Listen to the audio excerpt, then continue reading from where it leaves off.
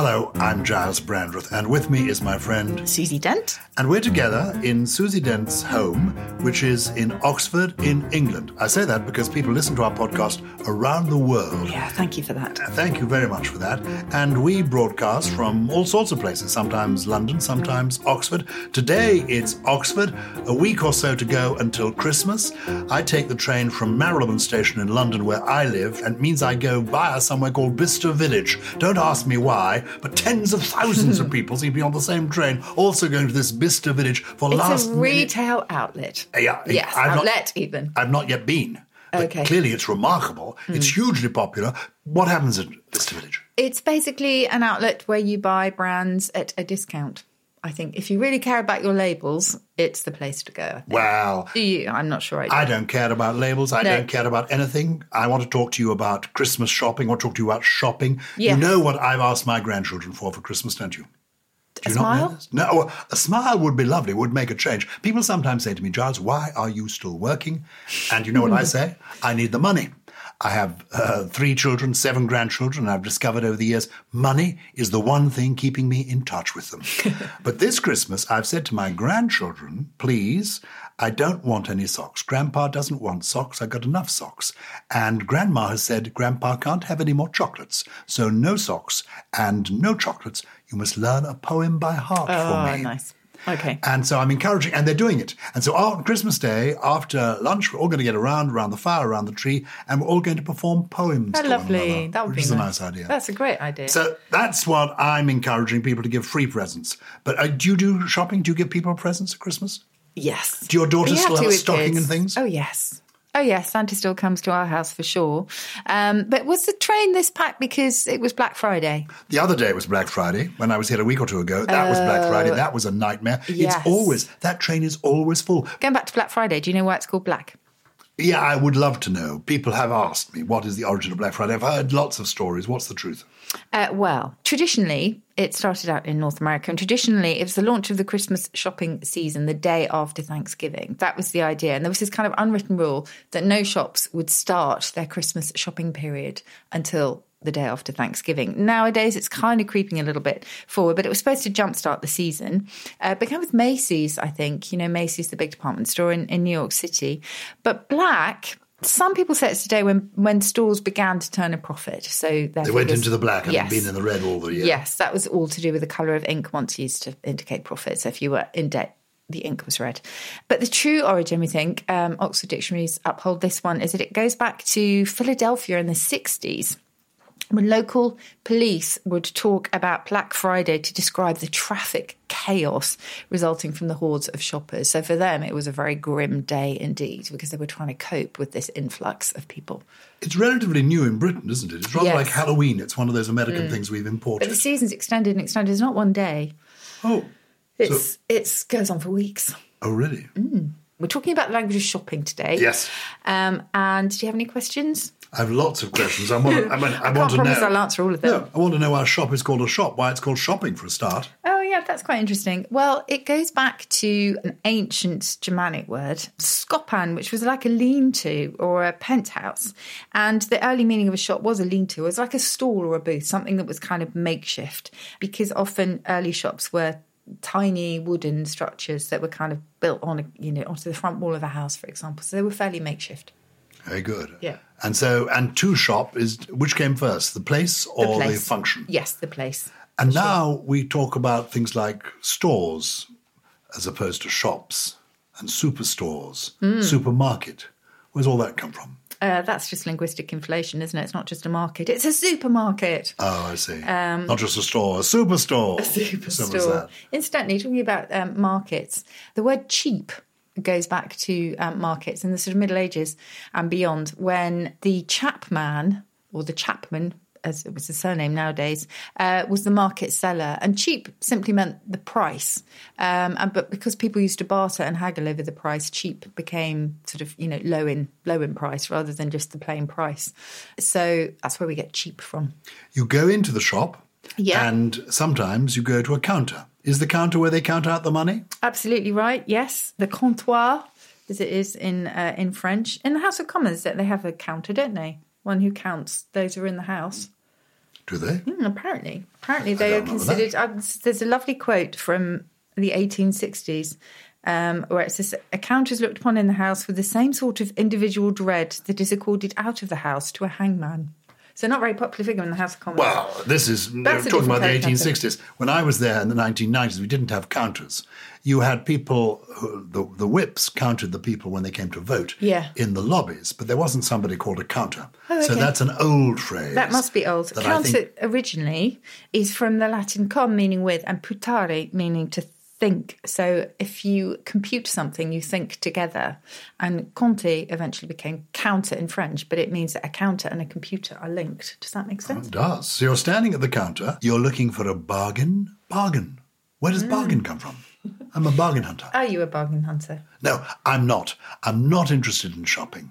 I don't like shopping. I don't want, as you can see, look at the way I dress. I don't like shopping. Bargain itself, slightly misty heritage, this one, but it might possibly go back to barca, B-A-R-C-A, in Spanish, which was a barge. So the idea maybe was carrying goods to and fro, and then you basically go back and forwards. It's the same idea of sort of, if you bargain with someone, you're going back and forwards, much like a barge that carries things to and fro. Well, is that like if you're haggling with somebody for a bargain? What's haggling? You see, haggling I find really, really difficult. Oh, I'm no good at it at all. And that simply goes back to a really violent Viking word meaning to strike with a weapon. So to haggle, I mean, it sounds like it, doesn't it? Hag is also a really sort of strong word. So to haggle was originally to fight with someone, and then eventually it became a sort of verbal sparring, I suppose. Bargain, barter, haggle, they all sound a bit similar, but they're all rather different, aren't they? A bargain to bargain...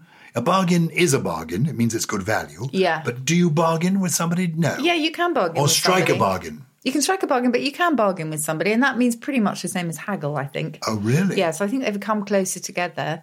And haggling is arguing about the price. Yes. And it dates from... Oh, it dates from Old Norse, so we're going back to the Viking times. Barter is quite interesting because it goes back to possibly a French verb meaning to cheat. And then, of course, to kind of, maybe you were trying to get one over your customer, but then it just came to me. Because barter now means I will give you my chicken if you give me your sack of potatoes. Yes, it's an exchange. An exchange. It's an exchange. But people will say, oh, you need to barter for that. And I think they mean that loosely. Yeah, they've all come very close together. Can I tell you about bog off? You could, buy one, get one free. Buy one, get one free. Exactly, that's an acronym. But it goes back to the 1970s. But I love the fact that people are beginning to use it as a verb now, which is a sure sign that something is settling in the language when it gets a different part of speech. So I bog off at the supermarket yesterday is one example in the database. Excuse me, what does that mean? I bog off. I bog off at the supermarket. I mean, we're supposed to be celebrating the language, not just lowering the tone. We don't want people bog offing as a result of the program. Do you bog off? Well, no, I hope I don't. What does that mean, to bog off? Well, do you? It's the same as do you like getting bargains, essentially? It means, are you somebody who looks for a buy one, get one free? Not the same as Bob Fock, which I love. What is a Bob Fock? Bob Fock is an acronym, a really old acronym now. And it was once a question on University Challenge, which is a British, really difficult general knowledge quiz show. And the students were asked where Bob Fock comes from, and it means body off Baywatch, face off Crime Watch, which is pretty awful. That's very good. But anyway, nothing to do with shopping. That's okay. Sticking with shopping, a bull in a china shop. Well, that just means that you basically go around just knocking everything over because you're so rough and ready. But I love the modern example of that, which makes no sense whatsoever, but it is quite plausible, and that's like a bowl in a china shop. People are getting it slightly wrong. Go at it like a bowl in a china shop. Has a bull in a china shop been around for a long while? Because shops as we know them have not been around for so long. You certainly wouldn't find a bull in there, would you? A china shop, I mean... I don't know. I don't think shops have been around in that sense, like we see them on the high street. Oh, where's the high street come from? Oh, well, the high street is just a use of high to mean main or principal. So a high city was the chief principal of a county, for example. There's a wonderful book that I would recommend called English Down the Ages, which takes you through kind of historical events and the vocabulary associated with it. And it tells us that by 1350, almost every town has a shop, because in the Middle Ages, people lived by agriculture, produced pretty much everything they needed themselves. Wouldn't it be wonderful to do that today? But any surplus would be sold at the weekly market in a nearby town. And then they'd use the profit to buy anything else that they needed. And then it was only at the great fairs where goods brought or imported from right across the country that middlemen came into being. People hated middlemen because they thought they would, I guess we still do, they hated them taking a profit. But one of my absolute favourite origins is that at some of these fairs, they would sell a lace ribbon that was a commemoration, really, of a saint called St. Ethelred, who lived in Ely, is it in Cambridgeshire, Ely? Mm-hmm. She lived a fairly, she would say, sort of profligate life. She loved kind of jewels and sumptuous clothes, etc. Saw the error of her ways and went to a nunnery. So she became, I'm not sure if she's the abbess, but she became the head of this priory. She then got throat cancer, what we think was then throat cancer, and she saw this as retribution for her love of luxury. And she died. And at these fairs, they would sell Tawdry lace, St. Tawdry lace. That was her nickname, Tawdry. St. Tawdry lace. And at these markets, they became sort of quite cheap and cheerful, these bits of ribbon and bits of lace, and it became known as Tawdry lace. And eventually the lace dropped off, and anything that's cheap and shoddy today we call tawdry, but it all goes back to St. Tawdry.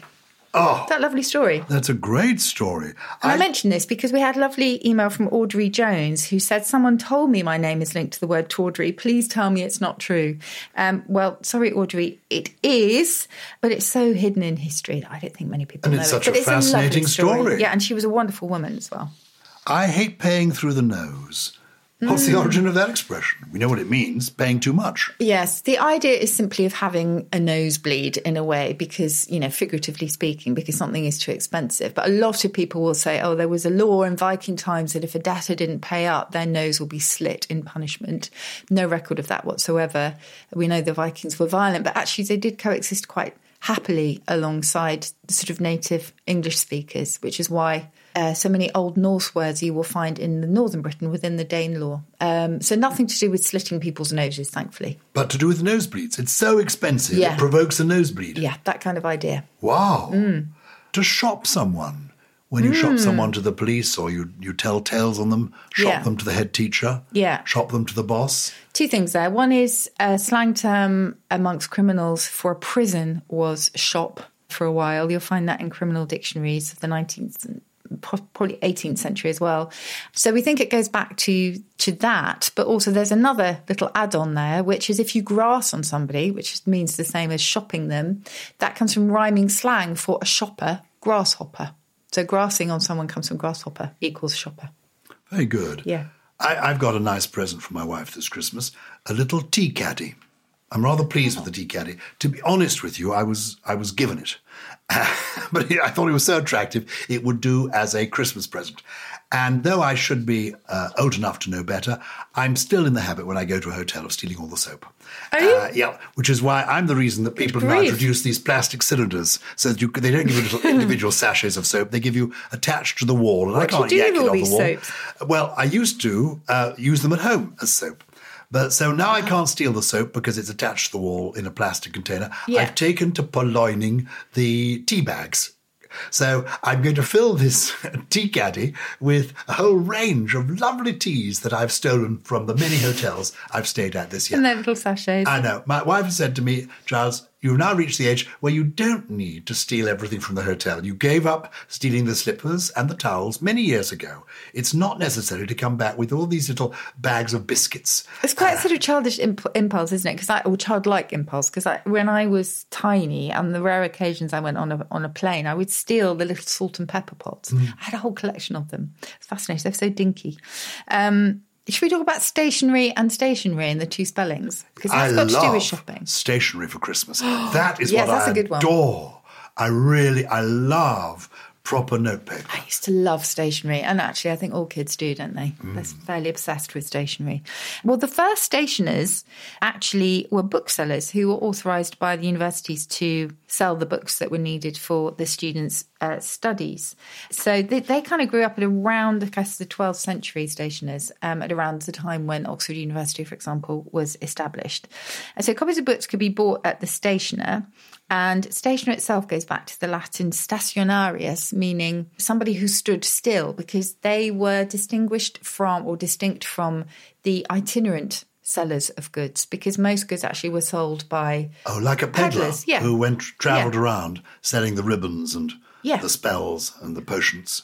Exactly. And the stationer was stationary. Then the stationers not only sold books, but then kept a stock of pens and parchment and everything that the student needed then. So that's when the two things began to separate. And stationery ware was what stationery with the E used to be called. But we deliberately, this is one occasion where English speakers have actually been quite logical. We deliberately changed the spelling in order to distinguish the two. So when you are standing still and when you are talking about pens and papers. So when you're standing still, it's stationery with an A-R-Y. And when you are selling paper, pencils and the rest, it's stationery with E-R-Y. Yes. And you are stationer. Why? Hey. That's good. Let's take a break.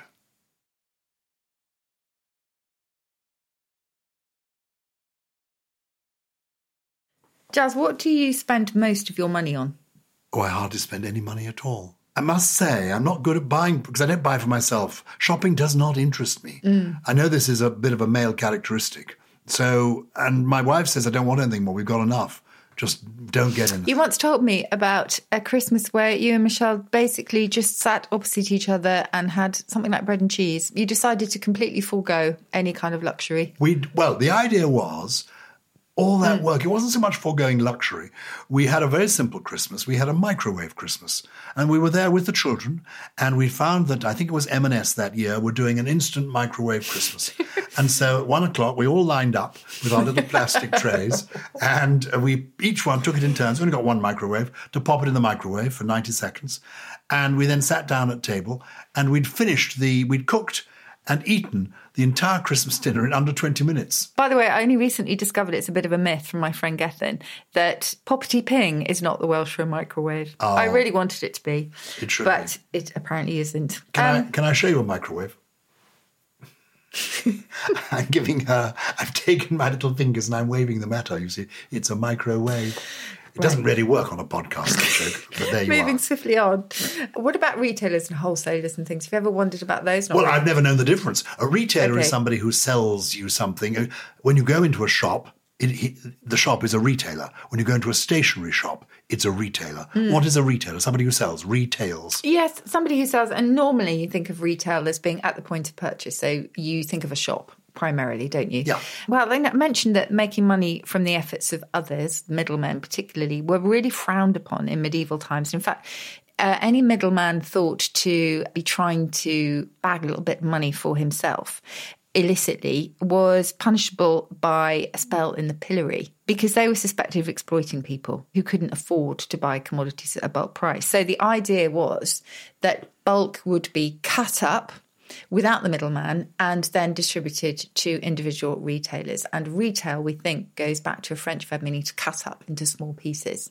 And they went that way. So wholesale is fairly obvious, but that was where retail came from. And gross is quite interesting as well, because that actually was once a synonym for a wholesale dealer. So for the Romans, grossarius meant somebody who sold wholesale.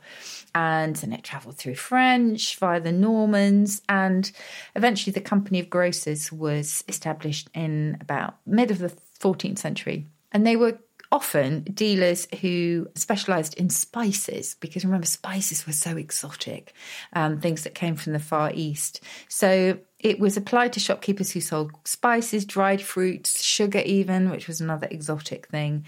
And then, of course, it narrowed and narrowed until it became primarily fruit and vegetables. My ideal Christmas present would be to be given time. Aww, I like the idea over Christmas. In fact, I look forward to Boxing Day more than Christmas Day, because there's no responsibility on Boxing Day. Sitting by a real fire with a mug of tea, reading a book. What is your current book I will get, because I don't think I've got your current. You usually give me your books if I want it as a last-minute Christmas present. I'm so bad at plugging. Do you know where plugging comes from? Oh, no, tell me. It comes from the idea of putting a real plug into an electric socket and somehow sparking interest. Oh. But I'm terrible at plugging. I want to spark interest in your books. I've got a library of Susie Dent books about words and language. If you enjoy this show, you're bound to love one of her books. Do you remember that Jimmy Carr joke? If you're staring at a set of all of Susie Dent's books lined up end to end, you're probably standing in a charity shop. Oh. No, it's called Dent's Modern Tribes. It's about the sort of the languages that belong to specific groups of people. And let's face it, we're all quite tribal. I recommend it. It's called Dent's Modern Tribes. Modern Tribes. My Christmas book this year is called Dancing by the Light of the Moon. It's a beautiful big book of poetry to learn by heart. But have our listeners been in touch this week? Well, I know I've got a listener who's been in touch, who's introducing me to a new game. He's called Andrew, and rather amusingly, he comes from St Andrews. I don't know if he's at the university. And he's reminded me of a wonderful game about a character called Tom Swifty. You familiar with Tom Swifties? No. It's basically a punning game based on adverbs, adverbial phrases. And I think it goes back almost 100 years. I'll give you an example. Turn on the radio, said Tom, with a short wave. Get it? Short wave? Very nice. How about a game of drafts? Asked Tom airily. See, drafts is the game of airily. Very good, very good. I'll try to dig up a couple of friends, said Tom gravely. Ah. Very nice. I got the first three wrong, said Tom forthrightly. This is quite clever. You as a German lover will like this. Drei, fünf, said Tom fearlessly. Oh, very good. You see, because fear is the number 4 I just say, German. when you speak German, you don't need to sound like that. Oh, don't you? Drei, fünf. Drei, fünf. I'll do it again. Very good. Drei, fünf, said Tom fearlessly. Very good. Just did it with a lighter touch. I love that one. Let's trap that sick bird, said Tom illegally. Oh, these are great. They are good, aren't they? That's a very large herring, said Tom. Wait for this, it's so good. That's a very large herring, said Tom superficially. It's a super fish. That's brilliant. I'll give you a couple more, and then people, if they like them, can send in some of their own. Pass the cards, said Tom ideally. I like to go camping, said Tom intently. Drop that gun, said Tom disarmingly. It should be intermittently. Intermittently. You're getting the idea, aren't you? Anyway, 0, said Tom naughtily. That's the first meaning of naughty, that you were worth 0. Oh, really? Yes. Oh, that's very, very clever. Well, if you've got some Tom Swifties you'd like to send us, it's purple@somethingelse.com, or you can even tweet us. Have you had a proper inquiry from anyone? Oh, we've had some lovely ones come in. Just a reminder that we did a podcast a few weeks ago, which was devoted exclusively to listeners' questions, and brilliant they were. So do listen into that if you fancy it. But the God Badger, this is his Twitter handle rather than his real name, asked about the origin of donkey's years. Well, this is a pun on donkey's ears, thought to be pretty long. And donkey's years was also messed around with to give us yonks. As in donkey's years, meaning years ago? Yes, you've been doing that for donkey's years for a long time. And yonks also. Oh, it's been there for yonks. Oh, that's interesting. Okay, so we had Joster, or Yoster, again, Twitter handle. Hi, what does the suffix dean mean when used in old house names, e.g. Hazeldean? Where I imagine it was situated in a valley, because dean is from the Anglo-Saxon, meaning a little valley, so it's quite pretty. Lots of houses have dean as a name, don't they? Forest Dean, Hollow Dean. And also Glyn Parr emailed in to say she's wondering if we know the origin of the phrase many a mickle makes a muckle, which is great. Well, the original proverb was actually many a little makes a mickle. And mickle and muckle are actually variants of the same word, meaning a large amount. So it was born for the love of the sound. And the misquotation, essentially, many a mickle makes a muckle, then spawned a misunderstanding that I think most people now sort of interpret the proverb with, that mickle means a small amount and muckle means a large amount, but actually originally they meant the same thing. Well, it's interesting. Words do get muddled up as the years go by. I spent the whole of the last week since our last podcast saying to myself, the dint is the dent in the punt of the bottle. No, the dint is the dent in the bottle of the punt. The punt is the bottle. Anyway, the point is you can get confused. I just loved it. You absolutely can. But I have mastered it. I know that the punt is actually the dint in the bottom of a bottle. That dent, that sometimes people call a dint, is actually a punt. I've got that right, haven't I? I think you have. Yeah. Okay. I tell you, somebody also has been in touch, and it's somebody who is also called Susie, which is rather sweet. She comes from Swansea, and she is taking part in the ongoing game which we're having of trying to get to sleep by going through names that are both first names and also are real words. And last time she tuned in, we'd got down, I think, to G for Grace and Guy. And she's come up with some quite interesting ones for the letter H. Hank, a loop. She says it's an American name. Hank, it's a short version of Henry. Yeah. And she says a hank of rope is a loop. Didn't know that. I know Hank, the name. Well, that's what she says. To Harry. Harry is a person's name, a diminutive of Henry. Harry, someone's name is Harass, yeah. Exactly, Harass. And she has two more. Hazel. Hazel, as in light brown, and the name Hazel. And I suppose a hazelnut. And Heather. It's a shrub, and it's a girl's name. That's nice. Henry, apparently, in physics, is the unit of inductance. Did you know that? No. Ah, there you I are. need to brush up my that's physics. what Susie in Swansea says. You give us an I one. We'll cut through I with you. What was the I one you gave us? Iris. Iris, of the part eye. of the eye. And I've got one that is Christmassy, seasonal, an evergreen climbing plant beginning with I, also a girl's name. Ivy. Ivy. Very nice. The holly and the ivy, when they are both full. Will you give us your 3 words? Oh, I certainly can. Well, we've been talking about shopping. If you're one of those people that, particularly around Christmas time, go mad on food and drink, you might need this word. It's a bit of a mouthful, if you excuse the pun. Obligurition. Oh, good grief. How do we spell that? A-B-L-I. A-B-L-I. G-U-R. G-U-R. I-T. I-O-N. Obligurition. Simply means excessive spending on food and drink. Excessive spending. Avoid obligurition. Obligurition. Yes. Quite like it. This is a lovely one again. I think it's quite seasonal, much easier to say. It's an expression, an angel visit. An angel visit, centuries-old term for a catch-up with a friend that happens all too rarely. Isn't that lovely? That's lovely. It's beautiful, isn't it? And the angel's share as well is the amount of... this isn't my 3rd word, I'm just throwing this in for good measure. The angel's share is the tiny bit of alcohol that evaporates from a cask. Oh. The angel's share. The last little bit. That goes to the angels. When I was a child, you used to leave something on your plate for Tommy manners. It was it? considered... Yeah, exactly. It was considered rude to gobble all the food on your plate. That's a great euphemism. You were supposed to leave a little bit of food on the plate for Tommy manners. Ah, okay, that's cool. Speaking of euphemisms, twankle. Oh, yes, speaking of which... That's my 3rd. Can I say it's too early in the day for a twankle as far as I'm concerned? A twankle? It's No, Mrs. Thomas, no. It's to twang with the fingers on an instrument, but a musical instrument. Oh, yes, no. Oh, I'm going off now to twankle my ivories. No, Mrs. Oh, no. Put them down. Oh, no. Oh, wait. Enough. Yes. Please don't forget to give us a nice review or recommend us to a friend or send in questions, which we love. You can email us at purple@somethingelse.com. And don't forget, we still need a name for the wonderful Purple listeners and our community. Something Rhymes with Purple is a Something Else production. It was produced by Lawrence Bassett with additional help from Paul Smith, Steve Ackerman and Gully. Oh, dear Gully, I must pay him an angel visit.